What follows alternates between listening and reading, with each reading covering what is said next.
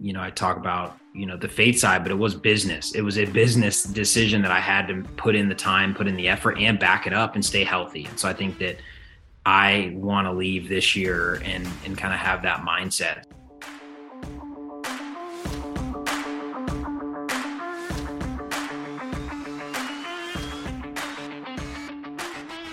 Welcome into another episode of Baseball Americas from Phenom to the Farm. I'm your host, Kyle Banduho. Today we're talking to James Ramsey, currently the associate head coach at Georgia Tech and 2012 ACC Player of the Year while at Florida State. Talked to James a few weeks back during Christmas break for Tech, and we talk about his recruitment. He was the son of two Florida State alumni, but he didn't just waltz into Tallahassee. Mike Martin had to work for it a little bit. We also talk about a similar decision after his junior year. James turned down second-round money from the Twins to return to Florida State for his senior season, a senior season that ended up being one of the better senior years of any prospect, any college player over the past 10 years, especially in the draft bonus pool era. It was a great conversation on a bunch of topics: leadership, getting better year to year, what you can learn from a year mostly spent on the bench that you can't when you're playing every day. After this conversation, I'm a big believer in James, the Georgia Tech program. Hard to imagine this guy and Coach Hall not having a ton of success year after year. Episodes of From Phenom to the Farm drop every other Tuesday. If you enjoyed this one, subscribe wherever you get your podcast, and go check out past interviews. I believe this is going to be episode 70, so a lot of good stuff in the feed. And if you haven't yet, leave a 5-star rating and a review on Apple Podcast. Also, make sure to subscribe to BaseballAmerica.com and the BA podcast feed for all amateur baseball and prospect news. The Prospect Handbook is coming soon. You can pre-order now. And you got spring training coming before you know it. College baseball starting soon. It is a great time to be subscribed to BA. And with that, let's talk to James Ramsey. All right, joining in for today's episode From Phenom to the Farm, he was a first-round pick of the Cardinals in the 2012 draft out of Florida State, and he's the current associate head coach at Georgia Tech, James Ramsey. James, thank you so much for joining From Phenom to the Farm. Yeah, Kyle, thanks for having me. Excited to get this thing rolling. Of course, as am I. I want to, before we jump into your playing career, I want to talk quickly about your coaching. Right now at Georgia Tech, it's that weird point in college baseball where you've done all this fall prep, figured things out, had your fall World Series, whatever it is, and now it's like, okay, guys, go home for 3 weeks, and then we're going to come back in January, pick it up again. As a coach in this break period, how much mental gymnastics are you doing, running through what's the rotation going to look like? What are the lineups going to look like? How much competition is there really in a coach's mind from January to opening day?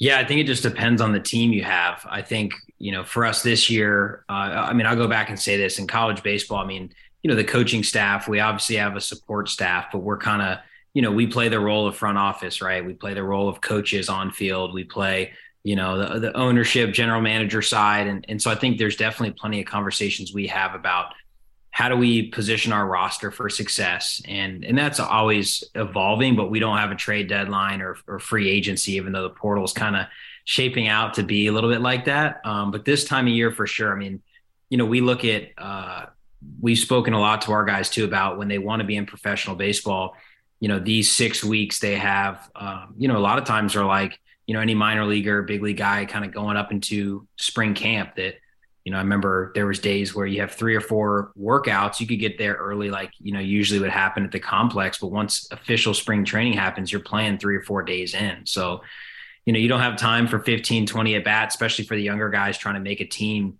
So I think it's super important. I think that, a lot of it, the accountability is on us to get our players ready to make sure that they have the throwing programs that are ramping them up properly.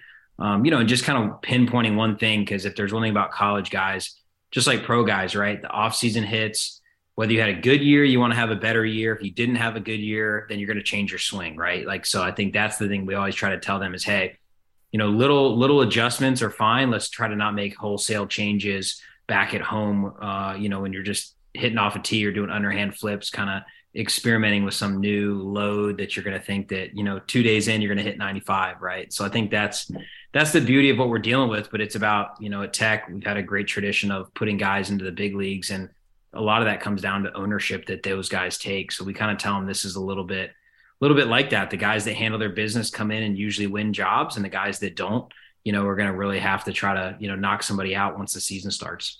There is nothing more baseball player than that offseason adjustment that you think is going to turn you from bullpen guy to Jacob deGrom. There's always that one thing you find. But let's go back to you coming up in baseball. When did you first realize you had a future at the next level, that being Florida State? Yeah, I think, man, it's a great question. I mean, I think I definitely, can thank my parents for surrounding me with a lot of good mentors, good coaches. On the baseball side, my dad did a lot of the coaching. But wasn't always like the coach of my team, right? It was the backyard sessions. I think that it was all about, keeping things where they needed to be, enjoying the game, trying not to just to love baseball because I was good at it, right? To love it because and work hard at it because I truly felt like that was one of the places I loved to be, was in the batter's box or out on defense. So I think kind of having that work ethic instilled at a young age was huge. And you go and play on travel teams. Your high school team was surrounded with D1 commits and whatnot. So I think that was a big step where you start looking at, okay, I'm starting to get hits off guys that, get drafted in the first round out of high school as a sophomore. Things like that happen. So I think that was a big part of it as well, was looking, okay, once you start to see that you can hang with guys at a younger age, was something that I think was huge for me as I went into the college game as well. When you're a freshman in college and you can, start to make an impact, not just kind of hang on. I think that you start to say, hey, I think I can do this. And as a 4-sport athlete in high school, I had never specialized. So I thought that was the cool part, is first year in fall ball, baseball, we'll probably practice 22, 23 in the fall. A lot of the guys are starting to drag because they've kind of done all this before. And I remember the band playing in the practice field behind us. Distinctly, it was like 90 something degrees. And I'm like, looked around, I was like, I'm in love with the process of just playing baseball as the only sport I'm playing. So I think that was big as well. You recruit kids now. Is there, and specialization is a huge thing now. You see kids specializing, I have a 9-year-old. I see his compatriots. There are kids who are specializing at 9 years old. What benefit did you see in playing 4 sports? And then now I'd imagine a lot of the kids that you're recruiting have specialized, but do you see those benefits in the kids who are playing basketball in the winter or playing football in the fall? Yeah, I think, the thing I like to talk about all the time too is like, whether it's from an injury prevention standpoint, playing more sports actually can be better for you. I think that's something like, people a lot of times have had to debunk that myth that, you're going to get certain injuries the more you play. It's like, well, if you're playing different sports, sometimes it can be better than playing one sport. And, just the way your body moves in space, I definitely feel like there was things that, dribbling a basketball with my left hand, learning how to go left, was just as much, catching a ball as a receiver, transitioning from playing infield to outfield, like things like that stuck with me. I remember Mike Martin talking about how the first time we had a conversation about playing the outfield, he kind of brought up, you were a great receiver in high school. Just go catch the ball like you used to catch it in football. And, there wasn't a super technical way to learn how to play the outfield. So I think that was something too, that by playing multiple sports, you just get used to solving a lot of different problems. So I think that's the cool part is something you take from the football field, you may not even know it. I mean, a lot of people looked at my jailbreak finish at times and kind of goes back to my tennis days of like hitting a backhand. So, using, nowadays I know all the terms of front knee flexion and all that stuff, but really I was just able to kind of ride out my front side to hit an off speed pitch. And I feel like a lot of that was from, the tennis that I had played. You mentioned the great Mike Martin, longtime Florida State head coach. For some context for the listeners, both your parents are alums. Your dad played at Florida State, played baseball at Florida State. How much selling did Mike Martin actually have to do to get you to Tallahassee? It's interesting. I think the first time, I got a call from him was on like that, whatever it was, July 1st, whatever it was. And I was in the back of a van coming back from a travel ball tournament. And I thought, had some big schools call, and, your travel buddies are leaning back, like asking you who's calling, and the service wasn't good. And I remember kind of like, I thought it was Georgia State.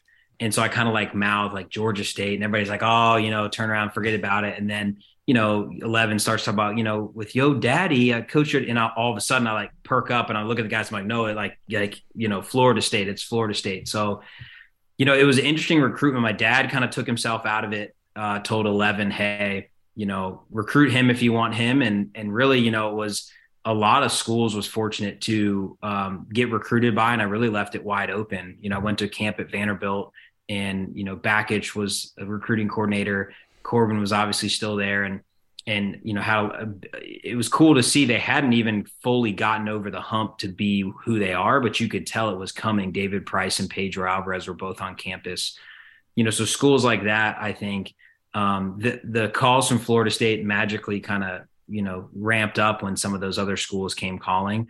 But ultimately for me, it was the same thing, my junior year too. When you look at a 5, 8, 10-year-old kid, like you mentioned, your son's age, they do have dreams. And one of mine was always to make a huge impact at Florida State. And so, I think wanting to not just play there, but leave a legacy behind and kind of be part of something special was always something that from a young age, my parents never force fed, Florida State fandom on me, but I think it was something that I always loved everything about it. And so when it came time, I could not see myself passing up that opportunity. And like I mentioned earlier, that was part of the reason of turning down a great pro opportunity my junior year to go back, and kind of felt like I had some unfinished business in Tallahassee, and left it better than I found it. Sometimes the phrase student athlete gets mocked a little bit, like, shout out Cardale Jones, the we ain't here to play school, that sort of thing. You were a guy who clearly took your studies very seriously in college. If you look at your Florida State bio, multiple trips to the dean's list, the president's list, academic all ACC, Golden Torch Award for highest GPA on the team. As you're evaluating your college decision, how much are you're obviously a baseball player in demand. Dream is to play high level baseball, play in the big leagues. How much at that point at 17, 18 did academics matter? And especially now you're recruiting for one of the more elite academic institutions in the country. Pretty known, and you mentioned you visit a school like Vanderbilt, very hard school to get into. How much did you seriously weigh the academics versus the baseball side of things? Yeah, you tell people actions speak louder than words, right? I actually took an official visit to Yale as well. Had a good relationship with the coaching staff up there, and so what I always month did you take that trip in? So it's funny. I think they, coaches Sermily and Stuper, they obviously got me up there early enough. It was like early October, and finished the next week at the Florida State Miami game, in front of 86,000 people. And I just felt like that the visit was awesome. But yeah, there was definitely a piece of me, with New Haven at 5:15. They played an 18-inning game, I think it was, or 14 innings against Quinnipiac. And I remember sitting in the stands being like, all right, here we go, right? Buckle up for the winter time. But no, the academic piece was huge. I mean, that's why I think Tech has been a great fit, working for Coach Hall. It's incredible kind of learning from him every day, surrounded by a really great staff, that's consistently between Coach Burrell, Q, our player development guy, Nick Askew, Zeke Pinkham, consistently are around guys pushing us to be our best. And so I think the, development's happening, but going back to academics, it's all about being competitive. And that's where now, for me, it was whatever I was doing almost to a fault was just competitive. So I could never see myself leaving something in the classroom on the table.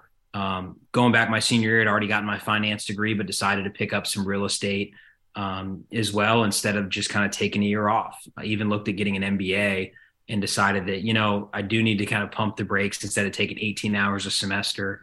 But I think it's all about just kind of being a good steward.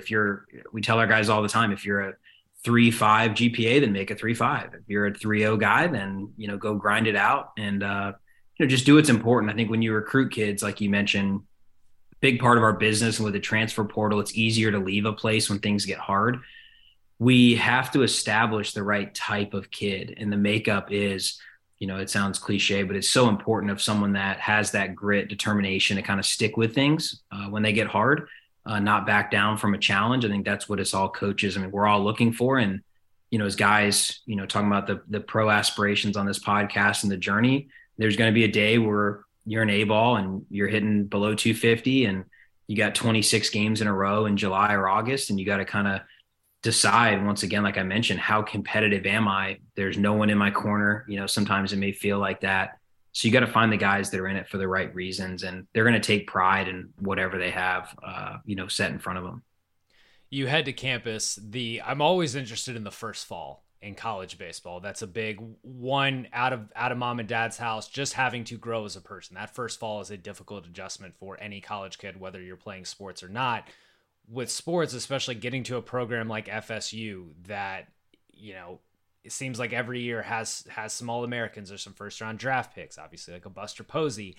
You get to campus. What is the James Ramsey survival guide to that first freshman fall, both back then and then what you're preaching now, this adjustment period, because it is huge, and guys get swallowed up every year. There are guys who transfer out at semester every single year in every single college baseball program. Yeah, it's funny. I think you have to learn that no matter how good a player you were or coach or how good you think you are, that I feel like I end up telling the story to every single team I'm around in any capacity, is that there's going to be days your freshman fall, and you could equate this to your first year in spring training as well, where you're like, you know what, I'm going to be a dude. I'm going to be all conference. I'm going to, be a high draft pick, and I'm going to play in the big leagues for 10 years, might be $100 million player. And then you're going to have days where, you can't get a bunt down. You get doubled off first base. You lose a ball in the sun. And then there's days where you go, I'm going to get released. I'm not going to make it. I'm going to get cut. I'm going to be, riding the bench for 3 or 4 years in college. And I think we all have those moments. I think the survival guide is telling them, quote, Jamie Shoup, one of my former coaches at Florida State, talked about was, bumps and bruises, no scars, right? If you can get through with making minor adjustments and failing a little bit, and then at the end of the day, you can come back and say, I'm going to learn from this. I'm going to keep it going, but I'm never going to lose my cool. I'm never going to doubt really that I can do it. It's just a process of when it's going to happen, not if it's going to happen. So I tell our players all the time, hey, you're going to have bad days. And if you can't learn to flush those and realize it's not an indicator of kind of who you are as a player. And then also I tell them all the time too, you have to cling to whatever positives you can find. If you have, terrible BP, you're 0 for 3 in a scrimmage, but you end up keeping a double play in order in the outfield, or you make a diving play, you keep a ball in the infield that doesn't let a runner from second score. You need to be walking away saying, I helped our team win in some capacity. So I think that's the biggest thing about that survival is, and I am big on, I call them dig me videos, highlight videos for hitters, and drawing inspiration from, the good times, because no matter what level you're at, yeah, the speed of the game increases, the consistency of guys' ability to land a breaking ball against you at the plate, or catchers calling a better game, not just calling a pitch just for, to call a pitch. All those things do happen the higher you go and the higher you play. But if you can't draw back to the moments of being 12 years old and just finding a way to get a hit in a situation, no matter how, we always talk about like the little butt out, hand slap swing, whatever, to win a game, or, I think that's kind of the things you have to draw from, is it's still the same game that you've had a lot of success playing. You're back 3 years at Florida State. You're a lineup mainstay. You don't really leave the lineup. That freshman year, you play in 45 games at really only 9 starts, more of a platoon guy, defensive replacement, pinch hitting, things like that. Is there value there? Obviously, just the experience, just going through that first year of college baseball, there's natural experience that adds value. But is there value that you can gain from being more of a bench guy that you can't from being a mainstay? Like, is there something tangible that you can put your finger on that you maybe gained in that year that you wouldn't have gained had you just started all 4 years? Yeah. I mean, I think part of it was that forced me to even become more versatile defensively. I don't think, I had a chance to handle the bat pretty well as a freshman. And like you mentioned, there was, All-Americans, 2 of them in the outfield, I think 3 of them in the infield. And everybody else had played. There were no freshmen that started that year. So in a lot of ways, it was a tough lineup to crack. Had just gone to Omaha the year before. However, nothing's as valuable as playing. I really, truly think that. But there was definitely plenty of times that when you mentioned, kind of was a Swiss Army knife that first year. So I would go in and pinch run on the base paths. So I took a lot of pride in, I've always been a good base runner, but I've always played every game. So to your point, I think for me, if I was an everyday player, maybe I don't polish as early certain parts of my game. It'd be like after the freshman season, you take your lumps, you decide, hey, I got to get better on the base paths, or I got to get better, whether it's hitting left-handed pitching, whatever it is. I think those were valuable insights for me. And then, once again, just it pushed me to the outfield, which is probably where my highest ceiling was all along. Who knew what that would look like to end up being a center fielder. And, I think that I was not a, 6'3" runner until, we ran one on the track. I think it was my sophomore, junior fall. And I realized, man, I can run now. I probably went into college as a 6'7", 6'8" guy. So definitely, I think that, just like these franchise quarterbacks, the ones that get thrust into action, they can handle it. That's fine. They're going to grow. But sometimes learning behind somebody that saying, man, I really like the way this guy goes about, film review, or, in baseball, it'd be how does he handle his at bats against, like I mentioned, 2-strike approach, left-hander versus right-handed pitching. I think the more you can learn from guys on how they figure things out, the better it can be when you're finally going in there the first time yourself. With that learning and getting better, and I'm per a BA scouting report, you didn't play summer ball after your freshman or sophomore year. Is that correct? So I played in my freshman year in Alaska, had a really good summer. That shaped things. Then did not my sophomore year. I was supposed to go to the Cape as a temp. Went to Omaha. A couple things happened. It's a longer story, but that summer was huge for me as well. I could have gone and played. Absolutely, it would have been great for me, I'm sure. For me, it was about, once again, just redefining myself physically. And then, talked about, hey, you hit 4-hole in this Omaha lineup, have a bunch of RBIs. But I didn't think that I had hit my ceiling from the hit tool or the power tool. And so I really didn't want to just, my sophomore year, hit plenty of homers. But I'm like, man, I want to hit 350 with 15. I don't want to hit, 280 with 12, right? So I think that was part of that summer and taking off. What work went into that summer then? Because like watching your highlights, you kind of got a lower open crouch. When you say I want to hit 350, which you did, you hit you hit higher than 350. Does that, when you're putting in that work and not putting it into play in games, if you're not going to summer ball and working on that, what does that work look like? Was that mechanical tweaks? Was it working on pitch selection or things like that? Like what was the plan you put into play there?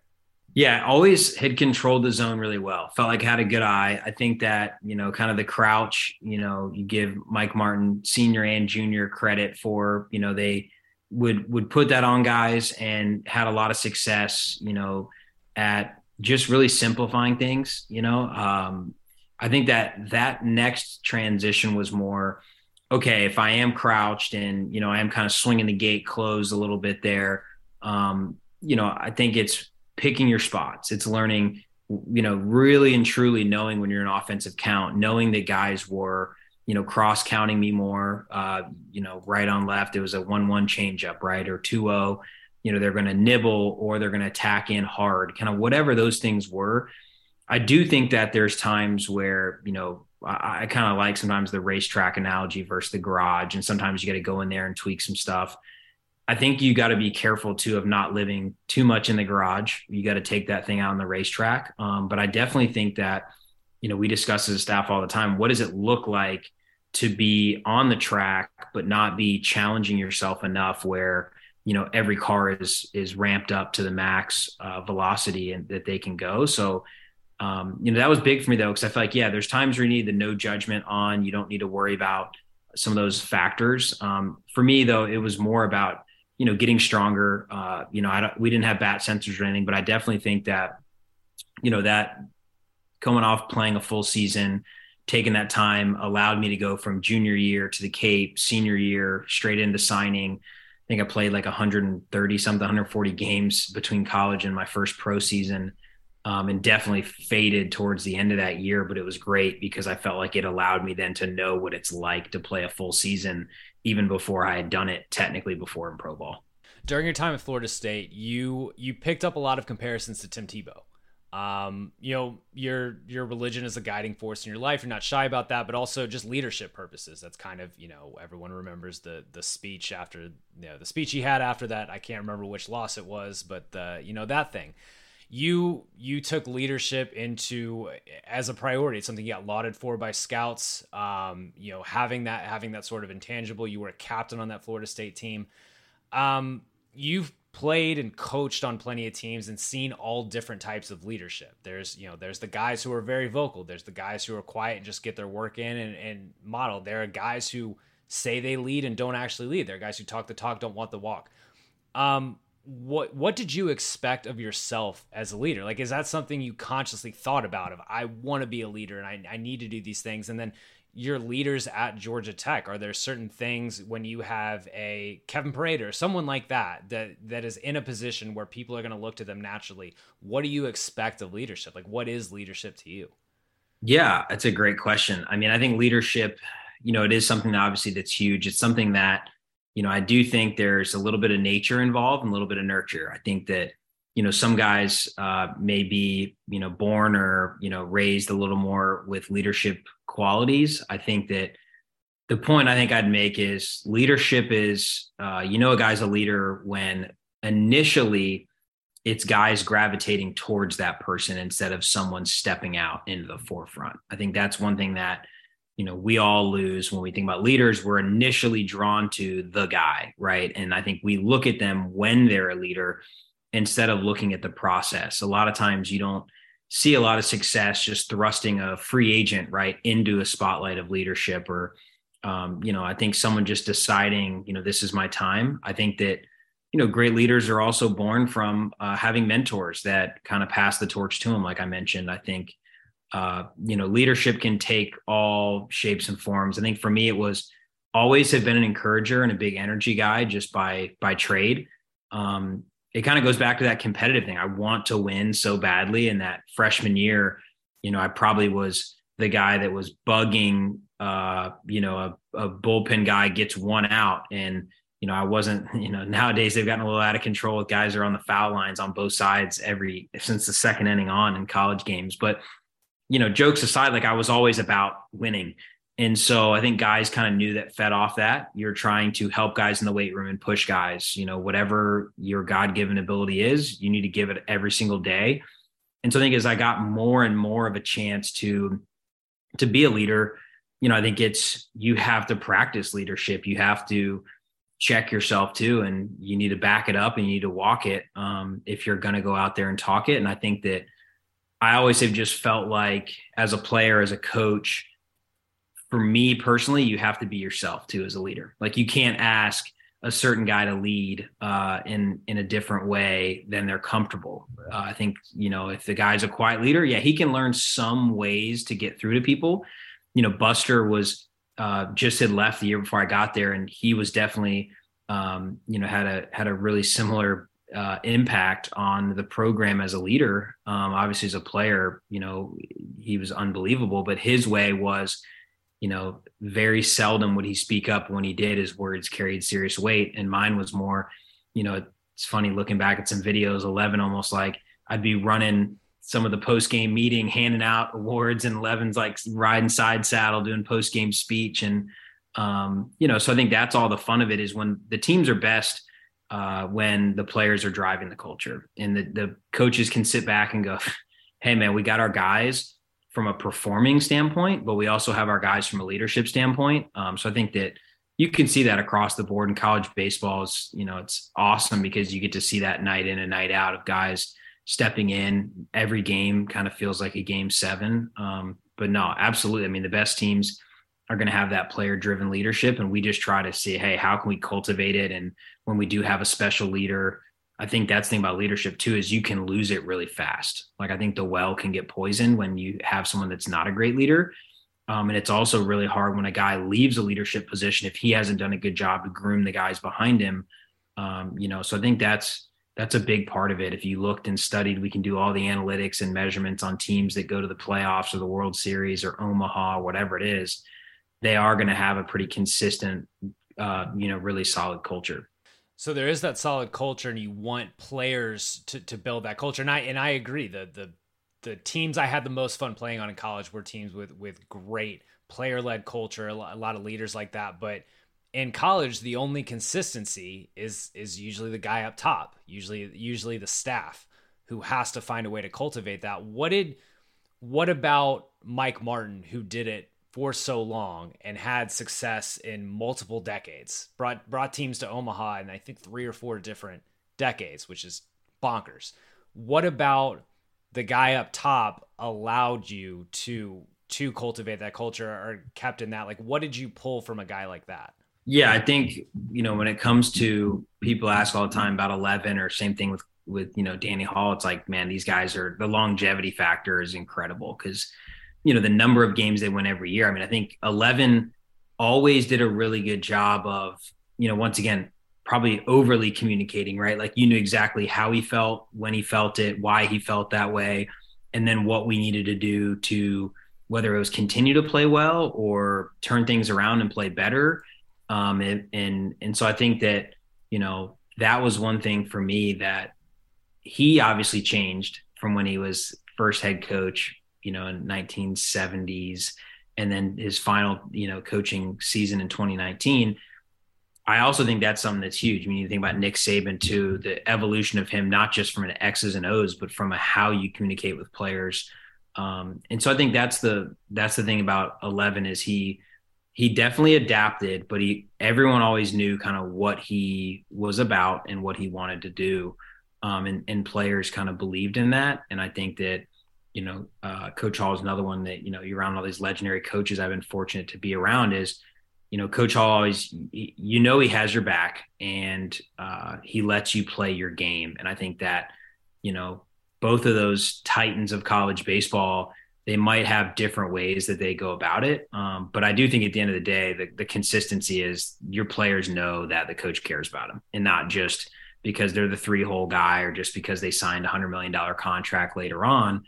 It's a true feel that on the day to day, they love what they do, and they love that you as the player are part of their organization. So 2011, after your junior season, you've made those improvements you're talking about. BA has you as a 3rd-team All-American. By then in your career, you've been to Omaha. You guys, you go as a sophomore. The Twins take you in the 22nd round. It's back before spending caps. They can pay your way. They can pay you to come. It's not as though you're stuck at that 125 and then, anything counts as a tax. How did you evaluate that decision? You kind of hinted at it a little bit, kind of taking that into account, but you'd accomplished a ton. What drew you back to Florida State, and how serious did those discussions get? Because you had the August 15th signing deadline at that point, where they could chat you up all summer.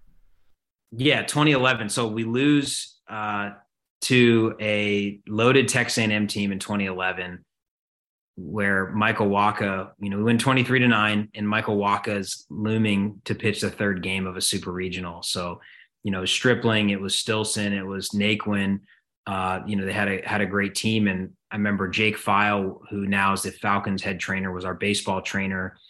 And I'm crying, like a little baby in the locker room. And, he kind of comes up, we had a conversation of, you don't have to leave. And Sean Gilmartin, who was a 1st rounder that year, is one of my best friends to this day.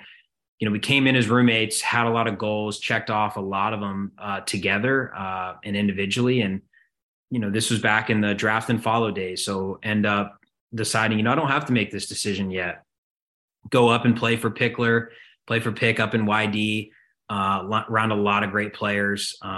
There's too many to name, but Mark Appel was a guy that, he and I, Piscotti as well, Stephen Piscotti, ended up being a Cardinals farmhand together, fall league roommates.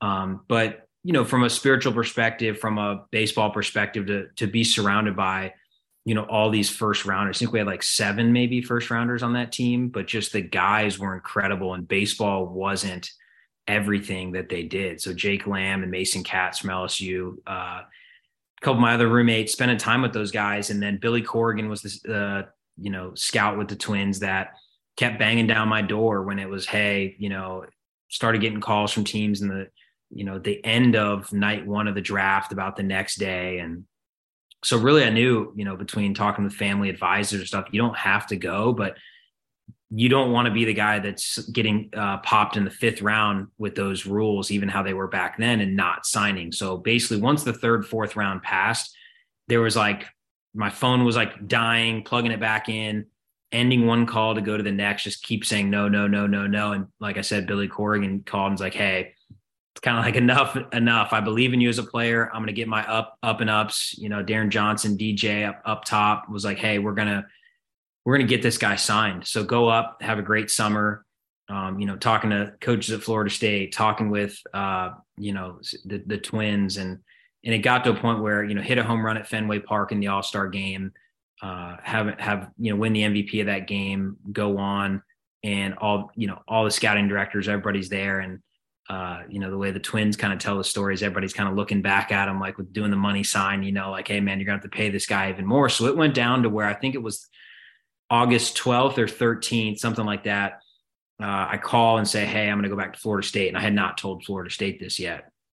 And, the Twins brass was like, we're not accepting that. You need to sleep on this decision. So I'm like, oh man, like had all those conversations, had the whole, role playing of, hey, you're giving back this money. It's not even, cause I was like, oh, well, I'll turn it down, and, talk to my brother, like, no, like you're giving this money back. I'm like, man, did you have a number? And there is the awareness that, except in very certain circumstances, seniors get ripped off. I think that that's kind of where the number thing, as a finance guy, you would think I would have like a teed up number. I never really did. I mean, obviously, you float at that time. I think $500,000 would have gotten you like second round money. I think the Twins supplemental pick was like slotted around just above 5. And so when it came down to, hey, the Twins were like, we're basically offering you more than anyone except our first round pick, and we're not letting you say no.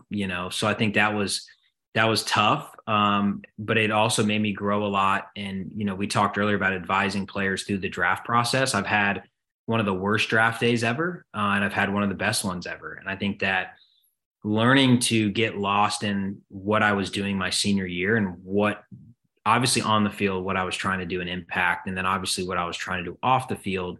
I think those things, if you can, as a player, realize, first off, I mean, I remember, mentioning Mark Appel earlier, that Mark calls me when I'm in St. Louis signing the next year, and I'm the 23rd pick. I think he was the 6th pick. So he's already a first rounder himself. And he goes, hey, remember when we talked about your decision to go back? He's like, I think I'm going to go back for the same reason. I'm like, Mark, I remember looking at, overlooking, Busch Stadium. And I'm like, Mark, you're a first rounder, dude. Like I had, I was not, if I would have gone in the first round, I would have signed the year before. And he's like, yeah, but so, kind of funny story of, him going through this process, calling me like, man, meanwhile he's 17 picks ahead of me. And I'm like, man, let's trade. If you're not going to sign, I'll bump up to 6, fall on the sword for you. But no, I think there was so much involved in that. The Twins obviously did a great job of impressing the family organization on me, to where the first time I got to choose where I was going as a free agent, elected to sign on with the Twins. And I felt like that was because I felt like it was a great place for me in, 2017, 2018. But I also felt like there was a cool part of me that felt like, hey, and didn't know it was the last organization I would play with before I, decided to get into coaching. But it was like, hey, what a cool chance to go play with an organization that I had so much respect for. And I remember talking to Billy Corrigan the next year, and he's like, James, you're doing exactly what I said you could do. We kind of had a good time with that. And he goes, there's some kid in Georgia, last name Buxton. He's like, I think we have a chance at him. So we're probably not going to draft you, even if you get to pick number, I think it was 32, 33, whatever it was at the time. And so super happy for Byron. I mean, getting to play a couple games beside him, in spring training settings, and be a fan of his. And I think that's been the cool part is, going through as a college player when he was getting recruited, kind of getting to know him a little bit. So it was really cool. It worked out great. Got to play for the Cardinals, and it felt like the draft, couldn't have gone better my senior year, and was in a great spot. And then, jump around between Cleveland, LA, Seattle, Minnesota, you just go all these places and get surrounded by a lot more great players.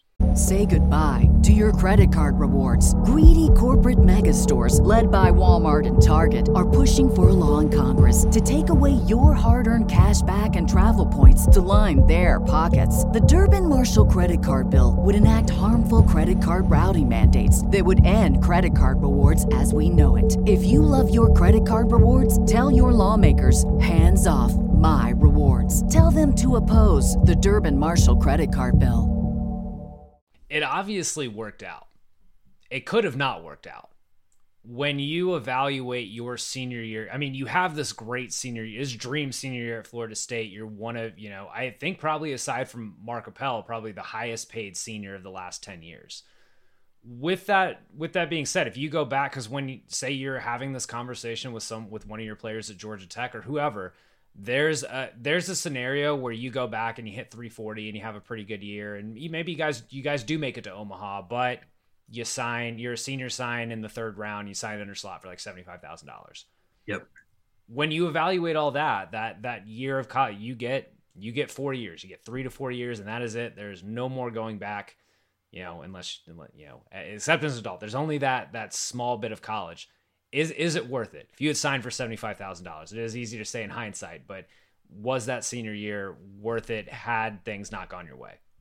Yeah, I definitely, as a player, had crazy, unwavering belief in myself. And I think that's something that, is a valuable trait to pass on as a coach, right? If you're a player, I tell guys this all the time, like if you think you're this good and you actually are this good, you'll never get to your peak. If you are only this good and you think you're better than you are, there's actually a chance you can break through that ceiling, right? And if you only think you're as good as you are, once again, you're never going to probably overachieve. And overachieving, honestly, is a great compliment to get as a player, if you can do a lot of things that maybe even some people thought you couldn't do. So I would say I had this unwavering belief, and I had a discipline about me that said, hey, I don't just want this, but I do think I can do what it takes to get there. And I think that's the difference of a lot of players is who doesn't want to become a first round pick? Who doesn't want to become, conference player of the year, national player of the year, academic player of the year,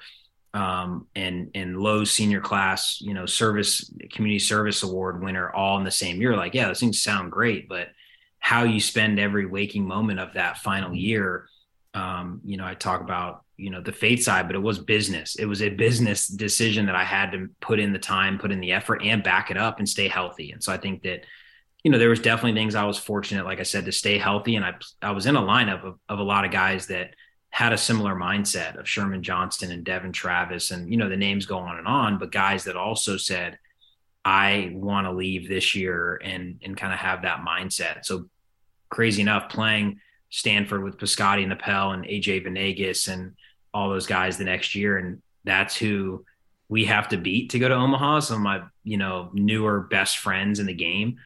So that was kind of crazy, but no, I think as a coach now, the decision to not to sign, selfishly, I want our coaching staff wants our players to get their full value. And that does mean money. That does mean rounds. That does mean status, all of that.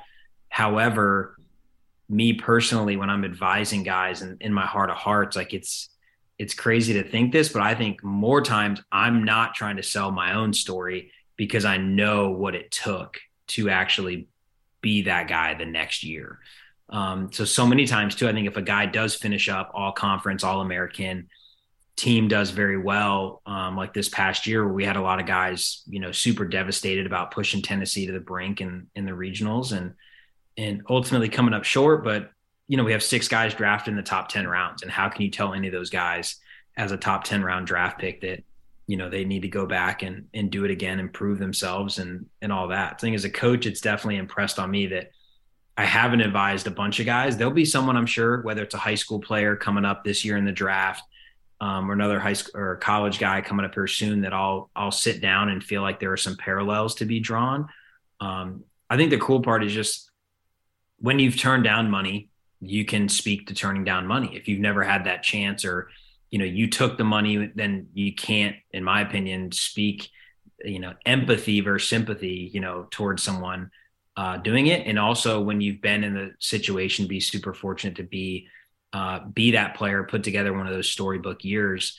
It just allows you to, it hangs with you, and you're trying to, draw up a vision for another team to have a chip on their shoulder. I mean, we were ranked 21st, I think, in the country, and then spent a lot of time at number one that year, my senior year, with all freshman rotation of Weaver, Lee Brandt, Compton, developing young arms. And so I think we had so much fun as a team that year. I know that I got a lot of accolades and stuff, but the bus rides, you wouldn't have known that. The hotel rooms, the post-game celebrations, it didn't matter who was, getting the big hit or whatever. We just loved playing together. And that's those memories that have kept me in the college game now, just because it's such a pure form.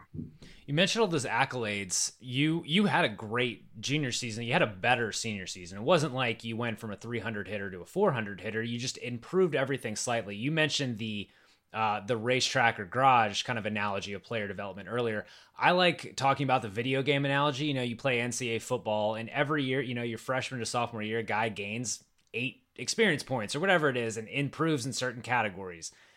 If you're putting that in real life, where did you see improving? Like where did you get better against right-handed pitchers? Did you get better against left-handed pitchers? Did you develop a better batter's eye? Like where are the year-to-year improvements that you attribute one, having success, getting better each year, and where, especially that senior year, where it seemed like you unlocked a new gear? No, I'm going to steal that analogy of the video game. I like that, because the experience points, I mean, that is what player development is, right? Like in pro ball, you can go from A ball to high A to double A to triple A. So in theory, age to league and overall talent of a league, like you do have to keep proving it on the way up. The only analogy is like a player that learns to hit for power their 4th year in the big leagues, right? It finally clicks, pull side power, or maybe opposite field, 2-strike approach, whatever that is. I think for me, the shortest answer would be just learning how to extend the peaks and keep the valleys to a minimum. And my ability to, if a team is not going to pitch to you, then you have to draw a walk. If a team is going to pitch to you and they're going to give you one pitch, however, there's still a base open and the scoreboard is in a spot where you do need to still draw a walk, I don't need to go just try to go after and take a G hack at that first pitch. So I think that's where the experience points, like you mentioned, I think just knowing if I go into a weekend and I'm, 6 for 7 in the midweek, and then I go 1 for 12. I don't remember if I had a weekend like that. I probably did. But going back to the whole peaks side too, like when you do go off on a weekend series, base hit bunt in the 8th inning. Like you're not too good to just try to go hit a 3rd home run or whatever it is. You just keep moving it down the line for your team.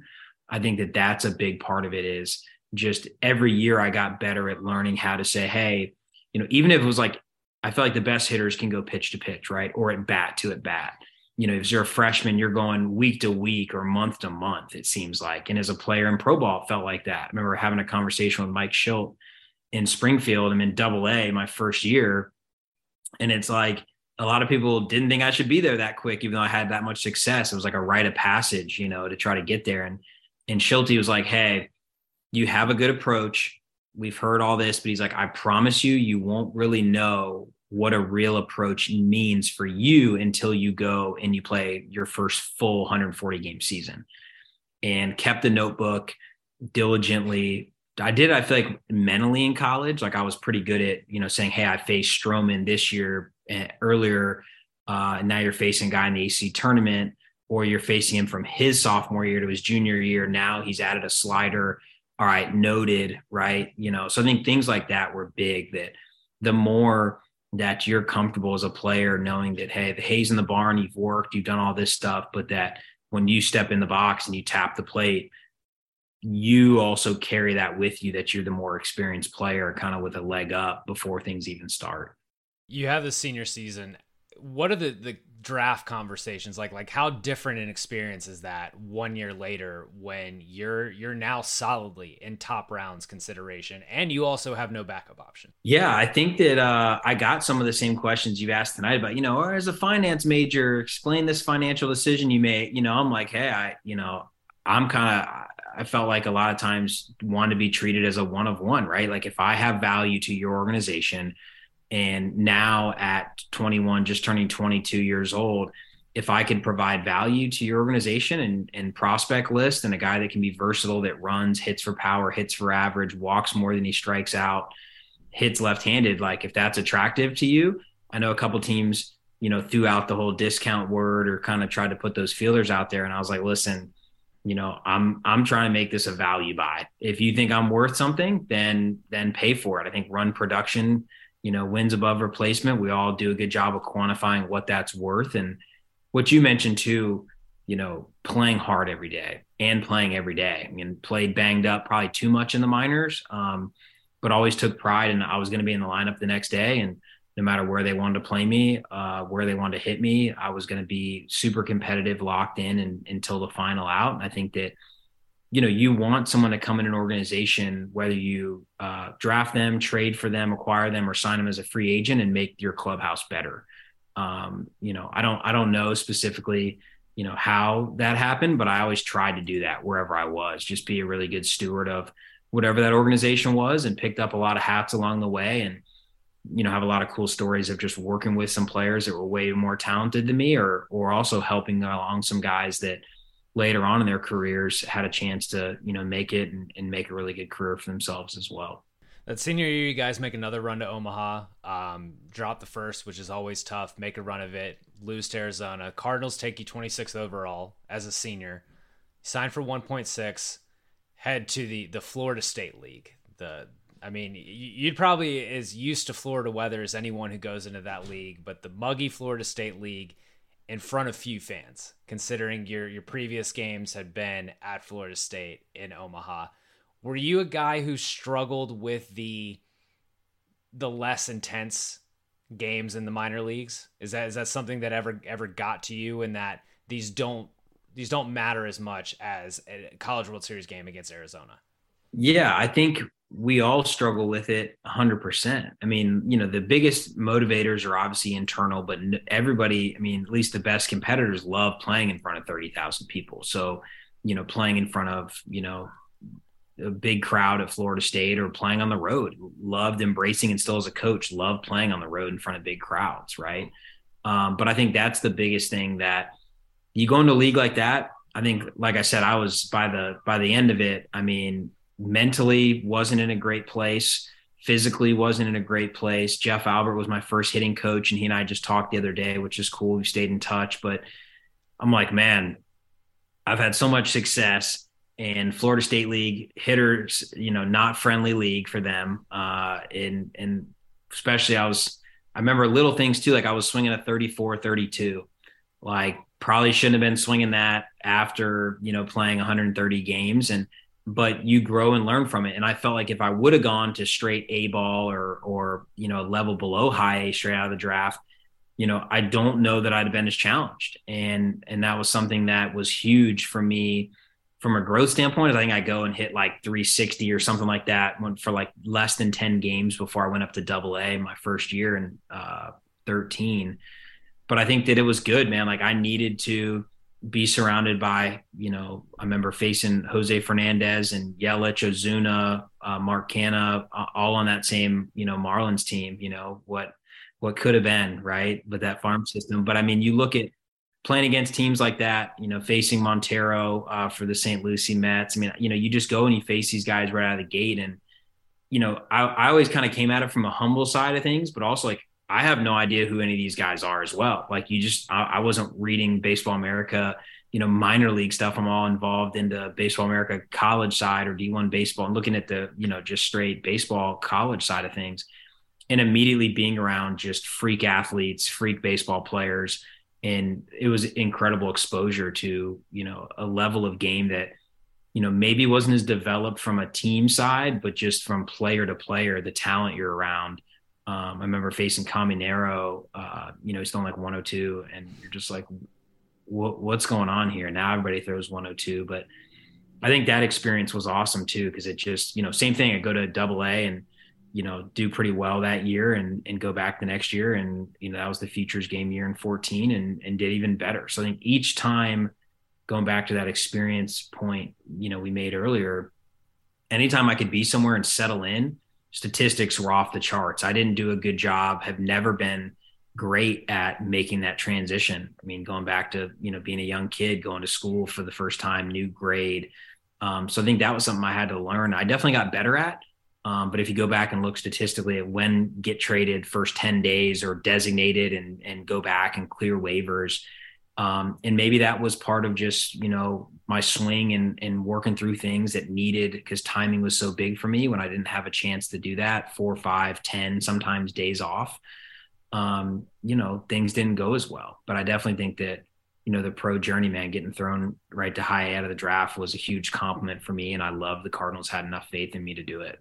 They also, they give you that $1.6 million bonus. So financially, you have the means to treat your body a little bit better, feed yourself better than, than say a typical senior sign or a guy without as much, financial backing behind him. But with the minor league schedule and the travel and the living in random cities, how difficult is that to actually put into place to take care of yourself like that when it is a very vagabond lifestyle? Yeah. I mean, I think the MLB and MILB and, I'm obviously not in it as much on the day to day. I can tell you what 15-year-olds can hit across the country, right? I can't tell you as much who's got the deepest system right now, just based on nature of the job. But with the union, I mean, I think everything that minor league players, even today, it's crazy thing it was 10 years ago, but they're entering a better place. Teams are caring way more about nutrition. It's not just the peanut butter and jelly diet anymore. No matter what it is, man. Like I remember buying a pool raft, inflatable pool raft to the Texas League, going from Springfield to Corpus Christi, and just like your body's your business. And I think there was also a beauty too, you mentioned the games where there's no one there, or the 10 a.m., 11 a.m. kids days. You do have to just learn how to get up off the mat and kind of like fake it till you make it. I always felt like the first at bat of a day game, and a day game, used lightly, it's a morning game, right? Like the first at bat of one of those getaway days is huge. And you don't have to get a hit every time, but just once again, some way that you can create value to get that, ball rolling in the right direction and gain some momentum off of it. I think those things that you learn in pro ball, like, obviously you learn lessons, you have coaches to kind of help you as your guardrails, but to experience that firsthand of how am I going to chunk this season into 50 at bat sample sizes or 10 at bats, whatever works for you. I think that's the big thing too. What works for someone else that's successful, whether it's a swing thought, it's an at bat thought, you got to find what works for you. And so I think that through all those experiences, you really find out kind of the best version of yourself.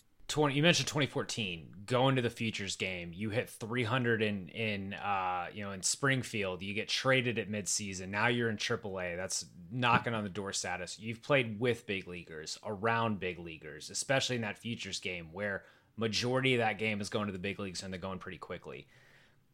There's an outfield glut in St. Louis, left-handed outfield glut in Cleveland, where you get traded to for Justin Masterson.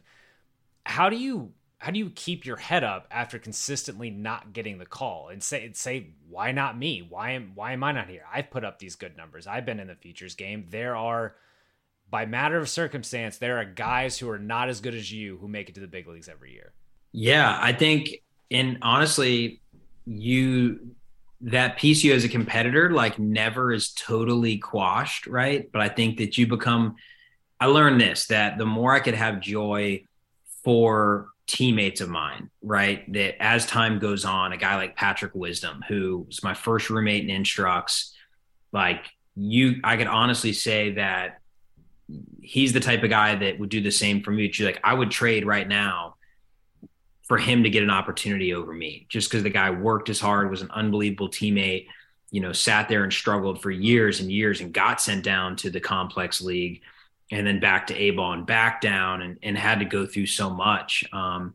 it's cool to see him now, dad, with his girls and just getting to go through the journey. But you have guys that you play along, Brock Stassi was another one for me that, play with him, watch his journey. And you're like, dude, like you get to play with guys like this. Ran into Charlie Culberson the other day, was, roommate when I was in AAA with the Dodgers. Like you see that those guys getting to make a living doing it.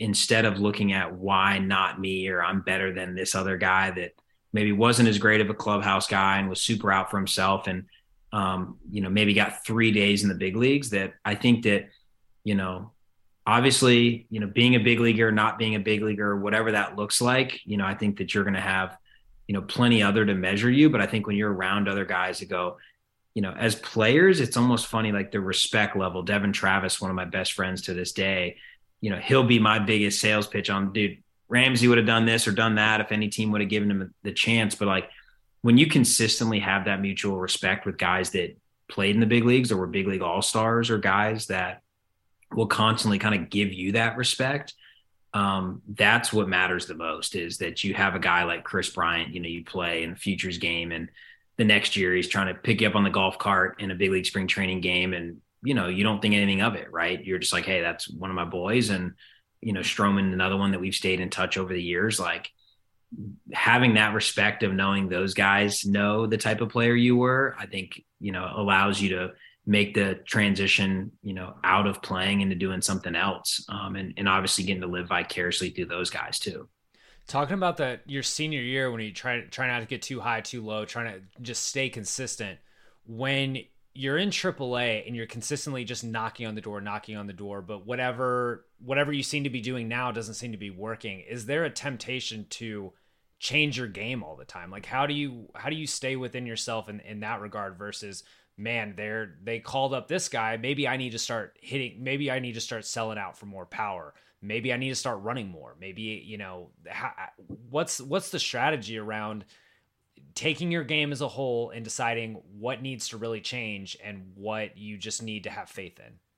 Yeah, as a player, I mean, honestly, to a fault, I was probably, I talk about the makeup and having like moxie and high IQ. I think it also played into a detriment. I think that I was an analytical guy, and the analytical side of the game was becoming more and more reality. And I always, like, a good example is I remember having a meeting with one of the teams, and honestly, it was a little later in my career, I wasn't as afraid to say, hey, can we meet and just look at what the game plan is here and why I'm not there. Early in my career, I was more so trying to listen to anyone or anything.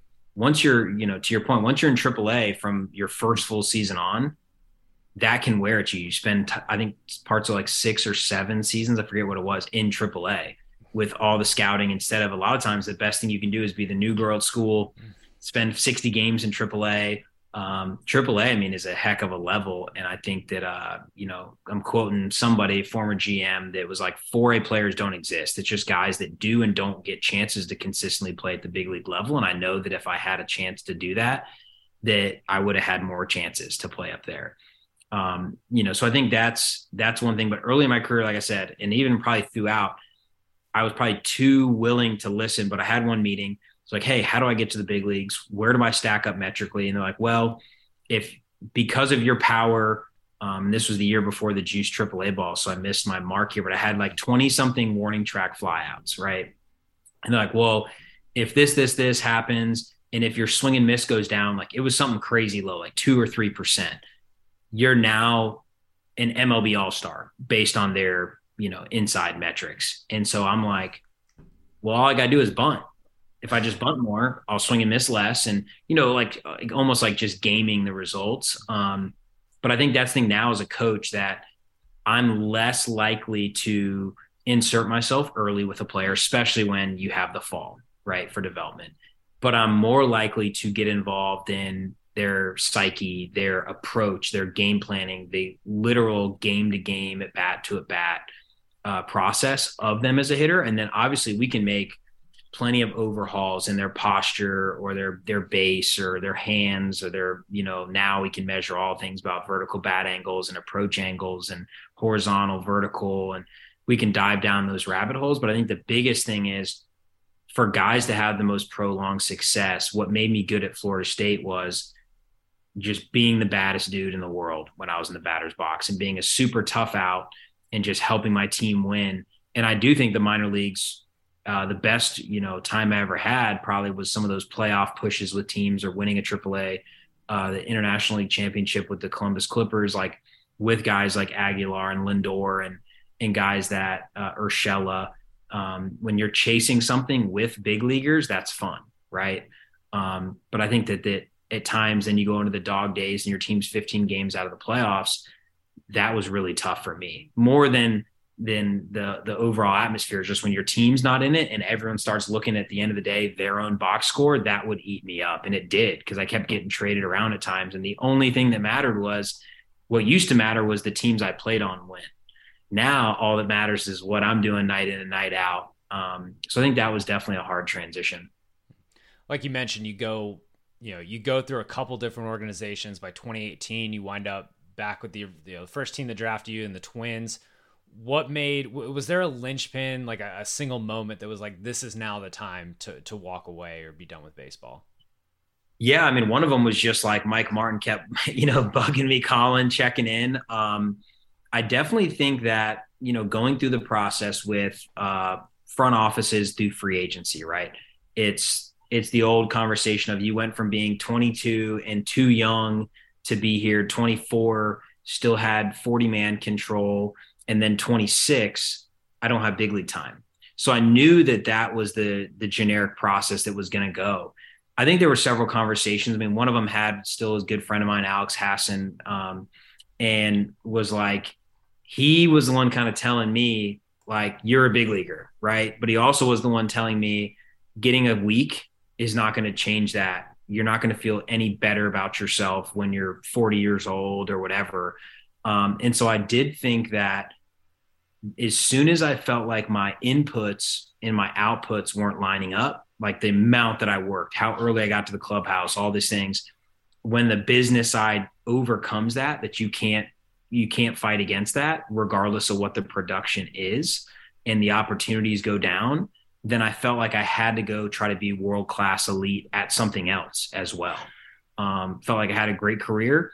I remember walking the streets of Chattanooga with my wife too one day it was either after a day game or something. I'm like, if I hit for the cycle, remember, I think I hit 2 home runs in a game that summer and stealing some bases and just like dominating the game and being like, I don't know if I can keep replicating that to make myself feel good about things. So I knew that chasing other opportunities with other teams or just playing another season to say that I played X amount of years wasn't as appealing. And so I felt like I could be world-class in a couple other things. And, thankfully between Mike Martin and Danny Hall, they both gave me chances to join their staffs right away into positions that, normal 28-year-olds with no coaching experience don't get in those conversations and have an impact. And, still feel that way. Hey, I feel like we've done some really great things, but yet still early in the coaching career where, I'm just still trying to learn from a lot of the best to do it, and a lot more players to try to mentor, and,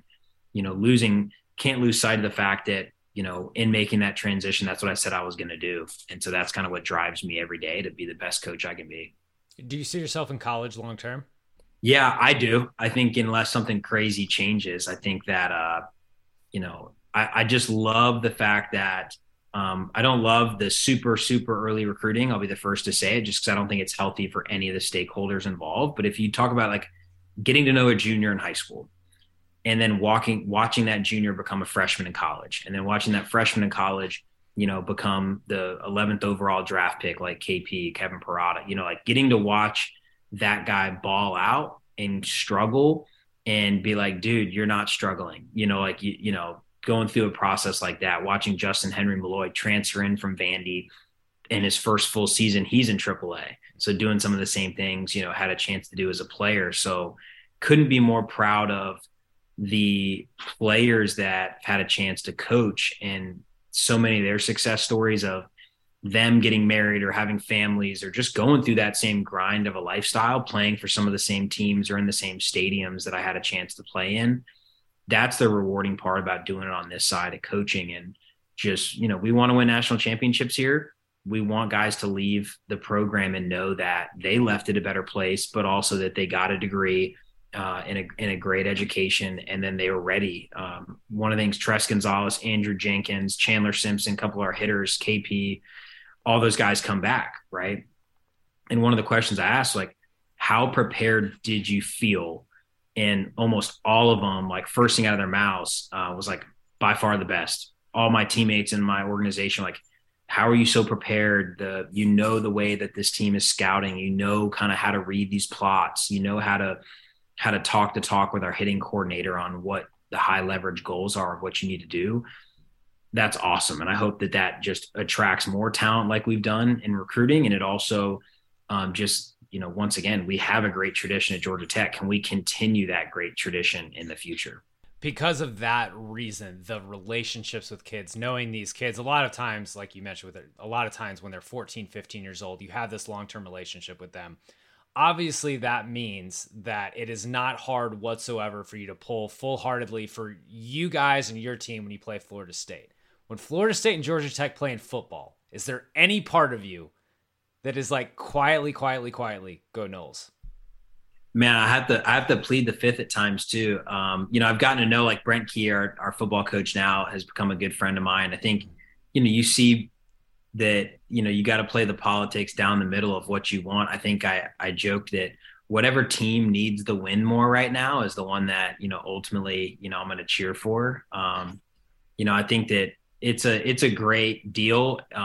Historically, they don't have to play every year either. So just like I said, that inner competitor in me, like, gets to, breathe a little easier when they're not locking horns every year. But no, I mean, being at Georgia Tech, I mean, it's been fun to see the program grow. Obviously, I'm super proud of, Florida State baseball program, football program, all of them, still kind of cheering wholeheartedly for them. And, being in the ACC, it's a conference that's meant a lot to me. A lot of the same coaches getting to, compete against them now, or guys that I played against, that are in coaching. So, everything's in a great place right now. And, both programs are moving in a great direction.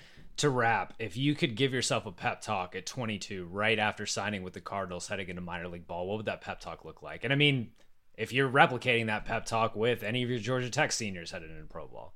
Yeah, no, I definitely do. I mean, I think it's all about, you have to, once again, you got to take all the positives you can. This is going to be a journey.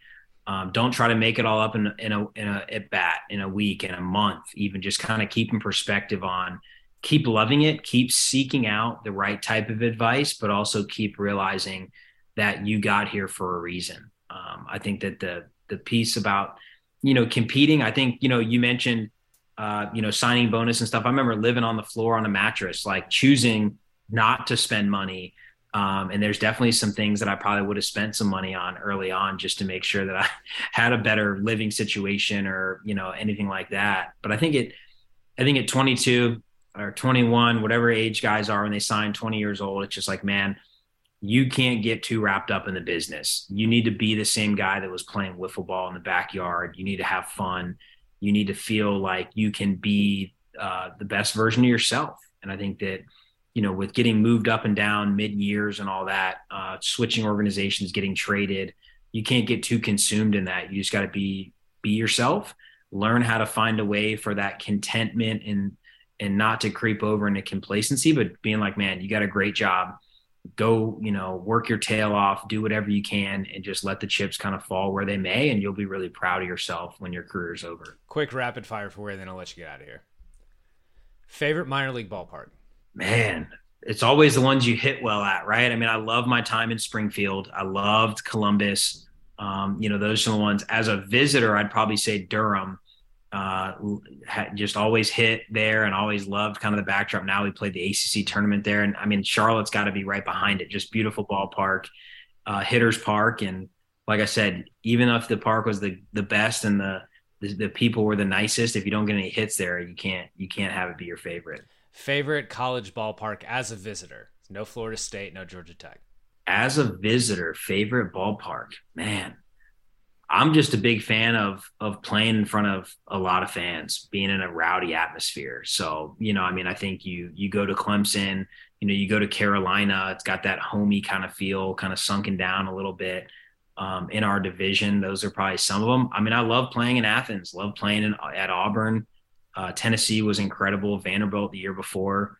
I mean, I know it's a super cop-out answer, but I mean, for me, there's so many great venues in college baseball that it really comes down to, as a coach now too, like you just love coming in and having your little contingency of fans in the outfield, portion of the stands and picking up a big victory. Best pitcher you ever faced?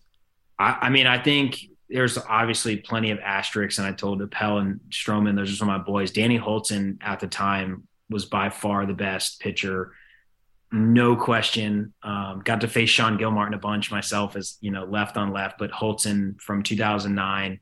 And then I will say, though, in a one-game scenario, Matt Perk was probably equally a cheat code, 2010 version of Matt Perk. Oh, yeah. I mean, that was, I think, BA's freshman of the year that year. Would you rather beat Miami or Florida? Yes. Both. And I think both had a winning record against, and not that I kept track of that to this day, but those are some of the sweetest victories for sure. Last one, everyone gets this. Do you have a nightmare bus ride story from the minor leagues? I probably have several that you just like have stored in your mind that you never want to let out. I mean, that pool raft encounter saved me from probably a nightmare because I had just enough support to withstand like a 16-hour all-star break fiasco. I mean, everyone's got one. Just that the buses will always be there to remind guys that are in the minor leagues. James Ramsey, that is all I've got for you. Thank you so much for joining from Phenom on the Farm. Good luck this spring. Thanks a lot, Kyle. You got it. And that's it for our conversation with James Ramsey. Big thanks to him for stopping by, and best of luck to the Georgia Tech Yellow Jackets this year. If you enjoyed this episode, please remember to subscribe wherever you get your podcast, rate and leave a review, and we'll see you in 2 weeks. Thanks for listening.